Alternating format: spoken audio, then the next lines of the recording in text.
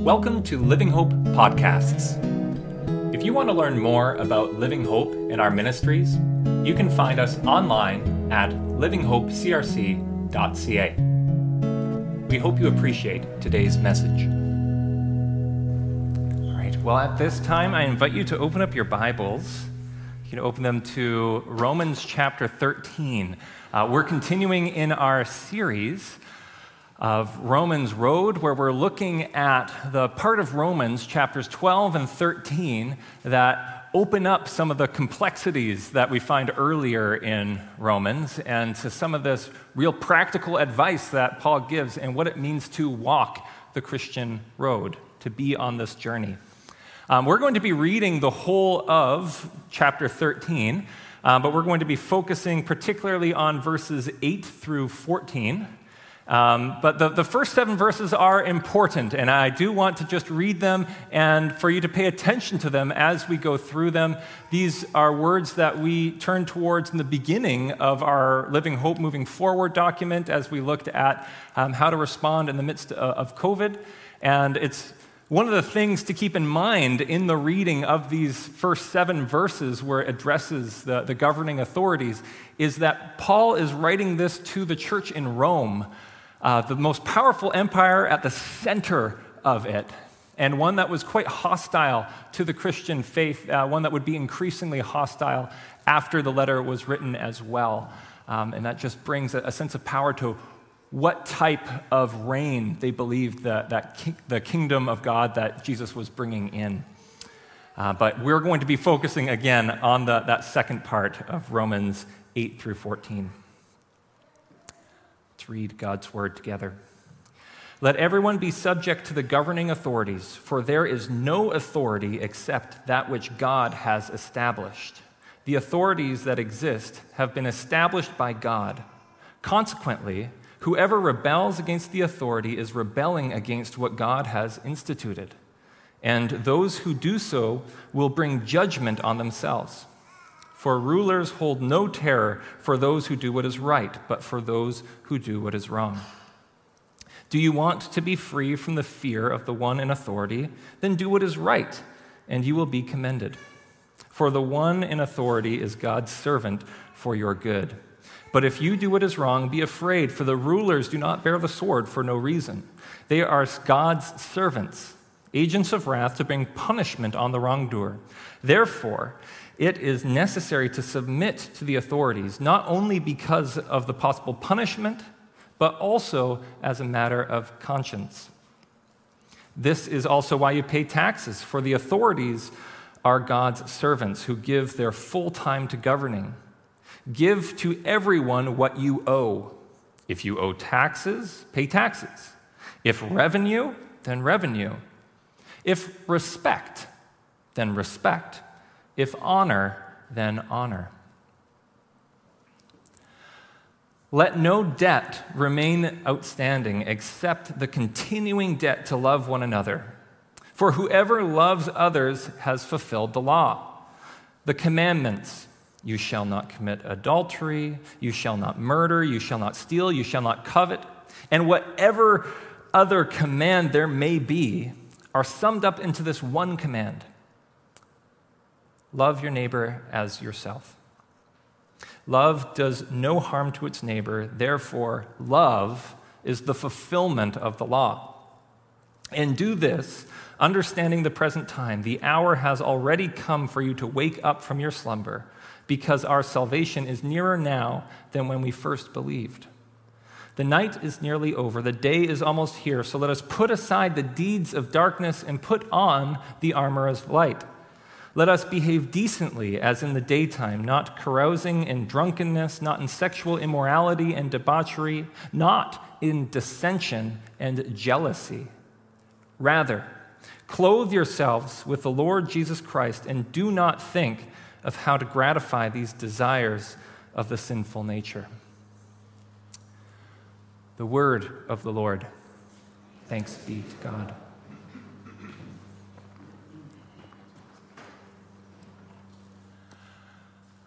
Well, when I was a teenager, snowboarding and skateboarding were like the coolest things to do, and not wanting to be able to fit in, I tried to take on those things, but being kind of tall and gangly, having a high center of balance didn't really help me to excel in either of those things.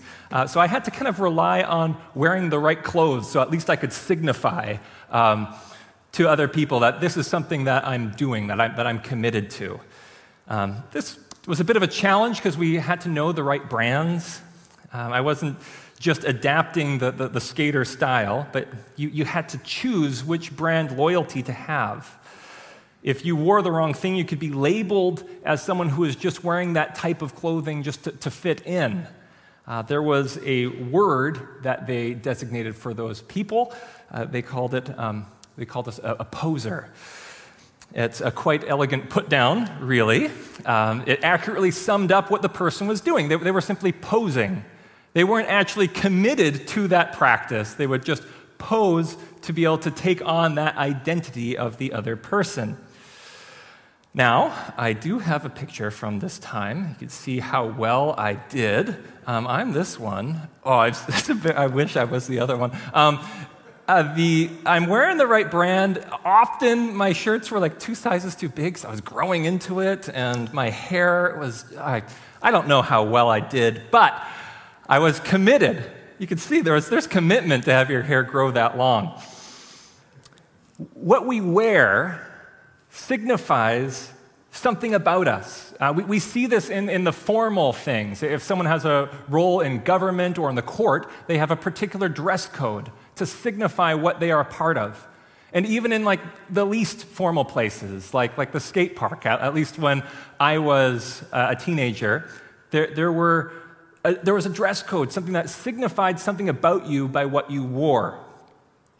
Paul, in this passage, says that we are to be people who clothe ourselves with the Lord Jesus Christ. This is not just a branding choice here. This is not just something about what it means to fit in. He's giving a designation about what type of people they are to be. There's a set of actions that are expected of the people who are clothed with Christ. The people are not just posing here. They are to be authentic wearers of Christ. Being clothed with Christ is in opposition to a different lifestyle that we see listed earlier on there. One that includes sexual immorality or things like jealousy. In other words, to clothe yourselves with Christ means that you are to act in such a way that shows control over the things that you are passionate about. These are things that listed here that have to deal with our passions. We are not wayward people just running to whatever desire we happen to have at the moment, but we are people who have clothed ourselves with Christ. We have something else that grounds us. We have a love that grounds us and prevents us from things like sexual immorality and jealousy. Now, I just took a class on the topic of the Christian understanding of sexuality. And one of the things that was shared over and over again by the people in there was that they saw a disproportionate weighting on certain types of sins that doesn't square up with the Scripture's call for the whole person. The calling wasn't for us to be easier on the sexual ethic, but consistency throughout everything in the Christian standards. The people that were sharing in that class of their struggles, they carried a guilt and shame that wasn't shared with those who were causing arguments in the church or those who were jealous. Those people didn't seem to feel too bad about what they were doing in the same way that the others were feeling. They didn't see that same call towards faithfulness. The call was that we need to take each part of the Christian call seriously. To put on Christ takes a whole assortment of new behaviors, the whole of the human experience. It's not just a title that we can pose with. It requires putting on a set of actions that accompanies it. that you are a new type of person in Christ, a person that has their loves placed in the right order, not getting sidetracked with whatever desires come our way. Now, something that big and challenging could sound like a weight for us to bear. This is our burden. So it's important to look at the language that Paul uses for encouragement. Notice where Paul goes to for a Christian solution here. Let's look in our passages. It is, clothe yourselves with the Lord Jesus Christ. He doesn't contrast sexual immorality with then putting on something pure and just trying to reach within yourselves and act the right way. He doesn't say for people to take on the new philosophy and to understand all the right rules and then you will begin behaving properly. He tells people to put on the person of Jesus Christ, to bring themselves into proximity with Jesus.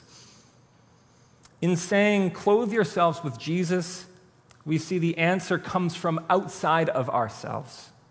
It comes from recognizing that it's an encounter with the living Christ that brings true transformation.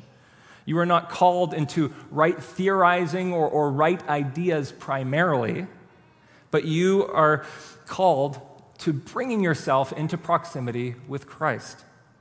You're not called into instant change, where you have this extraordinary shift from a hard life to one that's easy. Instead, it is the introduction to Jesus, the one who is life. So, the application here is, if you struggle with sexuality, if you struggle with jealousy, if you struggle with alcohol, if you struggle with dissension, causing arguments, the invitation is to put on Jesus. Not that you will be immediately fixed, not that there still won't be a hard journey that is ahead for you. The invitation is to put ourselves before Christ and have that be the starting block. Place yourselves not before your guilt and shame, not before your own strength that you can muster up, but before the one who has dealt with sin. Place yourself before the one whose love is meant to bring about transformation in the long and challenging journey of sanctification. This here is the gospel good news that Paul is talking about here, that he's established earlier on, that we may put on Christ through what Jesus has done. We put on Christ, we clothe ourselves with Jesus, inviting Jesus to transform us through and through. Not just a cosmetic change, not just this outward appearance thing, but an encounter with Jesus is what's needed. That is something that will always change a person. And it doesn't always change people in the way that we expect. It doesn't happen as quickly as maybe we want. If we recall from the earlier series where we looked at the image of putting on Jesus as clothing, this was something that we are called into daily, that this is part of a longer journey that we're called into. So I invite you into trying on this practice for the next week or so, to start your mornings with a very intentional putting on of Christ, to thinking, what does it mean to draw yourselves close to Christ? Placing yourself before Jesus and taking a moment of silence to actually listen to what Jesus may have to say to you this morning.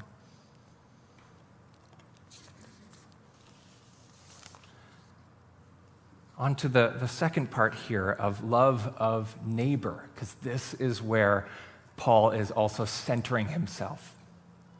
Earlier in this passage, we read something on the 10 Commandments. You shall not commit adultery, you shall not murder, you shall not steal, you shall not covet. In listing a few of them, he's bringing memory to all of them. He's not just saying, like, here's the essential few.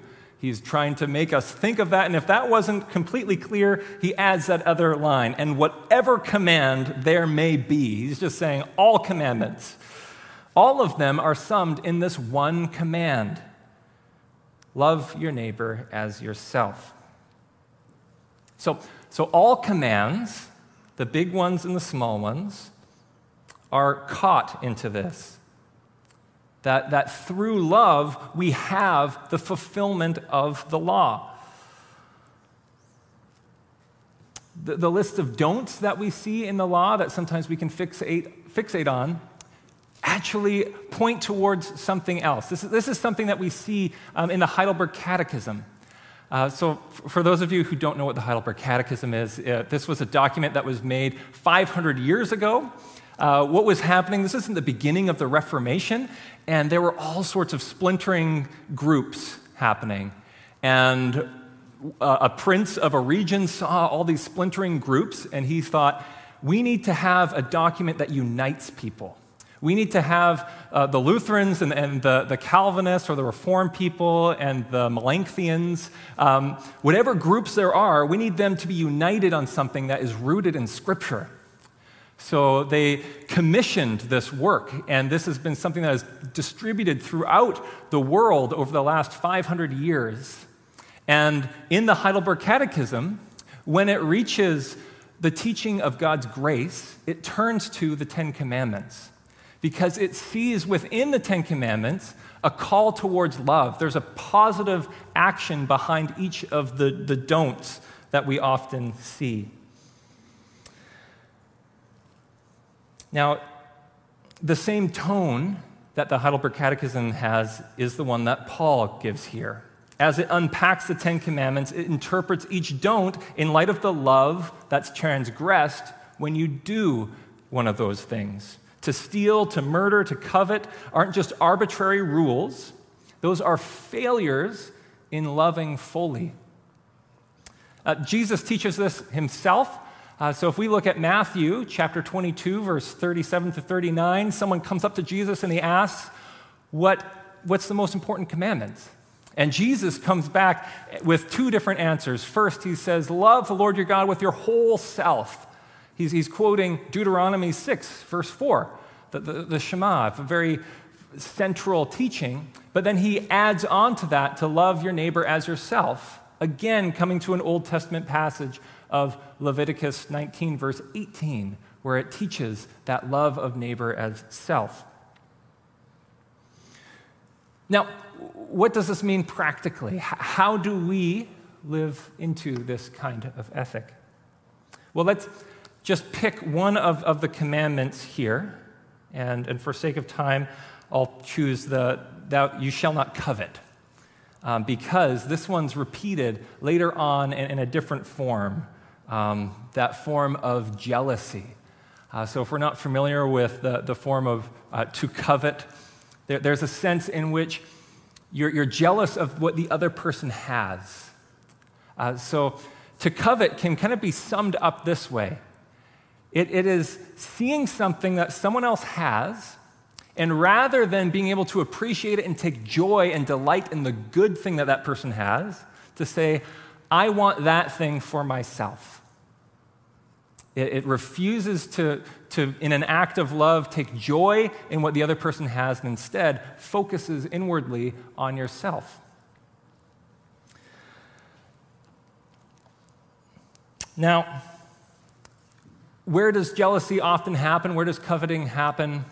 I find it happens in the places of greatest proximity for ourselves. So it's not really towards like these big and huge things that we can be desiring, but things that we are close to.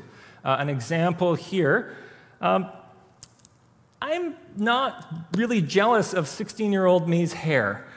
For one thing, it was a bad look. But for another thing, it's clearly unobtainable. Like, it's not going to be able to grow again. But or another example could be when I'm going and looking at maybe a celebrity's house. I'm not going to be jealous of how big and kind of opulent it is, because there's nothing in there that is close to what I need. But when I go into someone's house and I see a kitchen that kind of like makes sense in how it's ordered, then I could be a little bit jealous. And I guess to get that one, you have to understand how nonsensical our kitchen is that we inherited. Not a month goes by where we're not thinking of how can we move something around there. We get jealous of the things, we covet the things that are near to us. And I don't know where jealousy lives for you. Jealousy can happen anywhere where we see rivalry, whether it's in a position of leadership, a job promotion, a new home, an addition to the family, having the right brand of clothing, having better hair. It's these good things that can happen in other people's lives, and rather than being able to celebrate it, we try to want it for ourselves. In that way, jealousy and to covet is a failure to love. It's a failure to be able to accept the things and celebrate what that person has, and stops us in our call of love for the other. And the Christian call, again, is not simply just to pose as Christian, but to wear Christ authentically. So I want to finish with this line, going back to verse 8 here, where being clothed with Christ is shown to abound in the sort of love that Jesus had, to dwell in the love of God and to reflect that back in the world. It says, "Let no debt remain outstanding except the continued debt to love one another, for whoever loves has fulfilled the law." In saying this, he's saying that the love that we owe one another extends forever. No Christian can point out and say, "I have loved enough." There's no Christian retirement. There's no certain point where we can hang up the Christian call and say, "I think I did it. My share has been paid. Now it's time for the others to come and bring their portion of love." Paul gives the language of love as something that we will always owe to our neighbor. The person in the pew next to you, the person down the street, the person across the country is your neighbor whom we owe our love. Now, how might this understanding challenge us in the midst of our understanding of the transition of rules, in the midst of COVID? How might we see opportunities of love surrounding the don'ts of our own day? Do we have a definition of love that is so deep that it covers the 10 Commandments and all other commandments we find in the Scriptures? And lastly, where do we go for that type of love? The answer, of course, as we've already directed, is in Christ. The call to clothe ourselves with Jesus, to spend time with Christ who shapes and convicts us. It is in placing ourselves before Jesus that we encounter the change that we seek, the one who truly loved us with a love that is deep and that still does love us. We believe in the ascended Jesus, the one who still loves us with a fierce love and calls us to bring this love into the rest of the world. So the call here is to dress appropriately, putting on Christ, not just as a way of posing with the name of Christ, but one that involves this deep engagement and responding in love. And from that love, to be able to bring our love to others. Let's pray.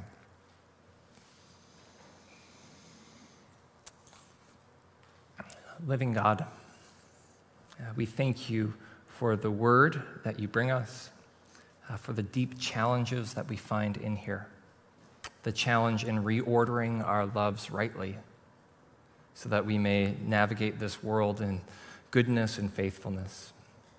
As we seek to be people who clothe ourselves with Jesus, may we do so out of your strength. May we do so knowing that the resurrected Jesus is alive and still present with us today. That Jesus does not simply live within our hearts, but that he is seated on the throne. And from that place of power, he loves us with a deep and sure love. And as we place ourselves before Christ, may you transform us through and through, that we may grow into being more Christ-like as we continue in our journey. Amen. Thank you for listening. We hope that you are encouraged and challenged in the message and through the work of the Spirit. Once again, if you want to learn more about Living Hope, you can find us online at livinghopecrc.ca.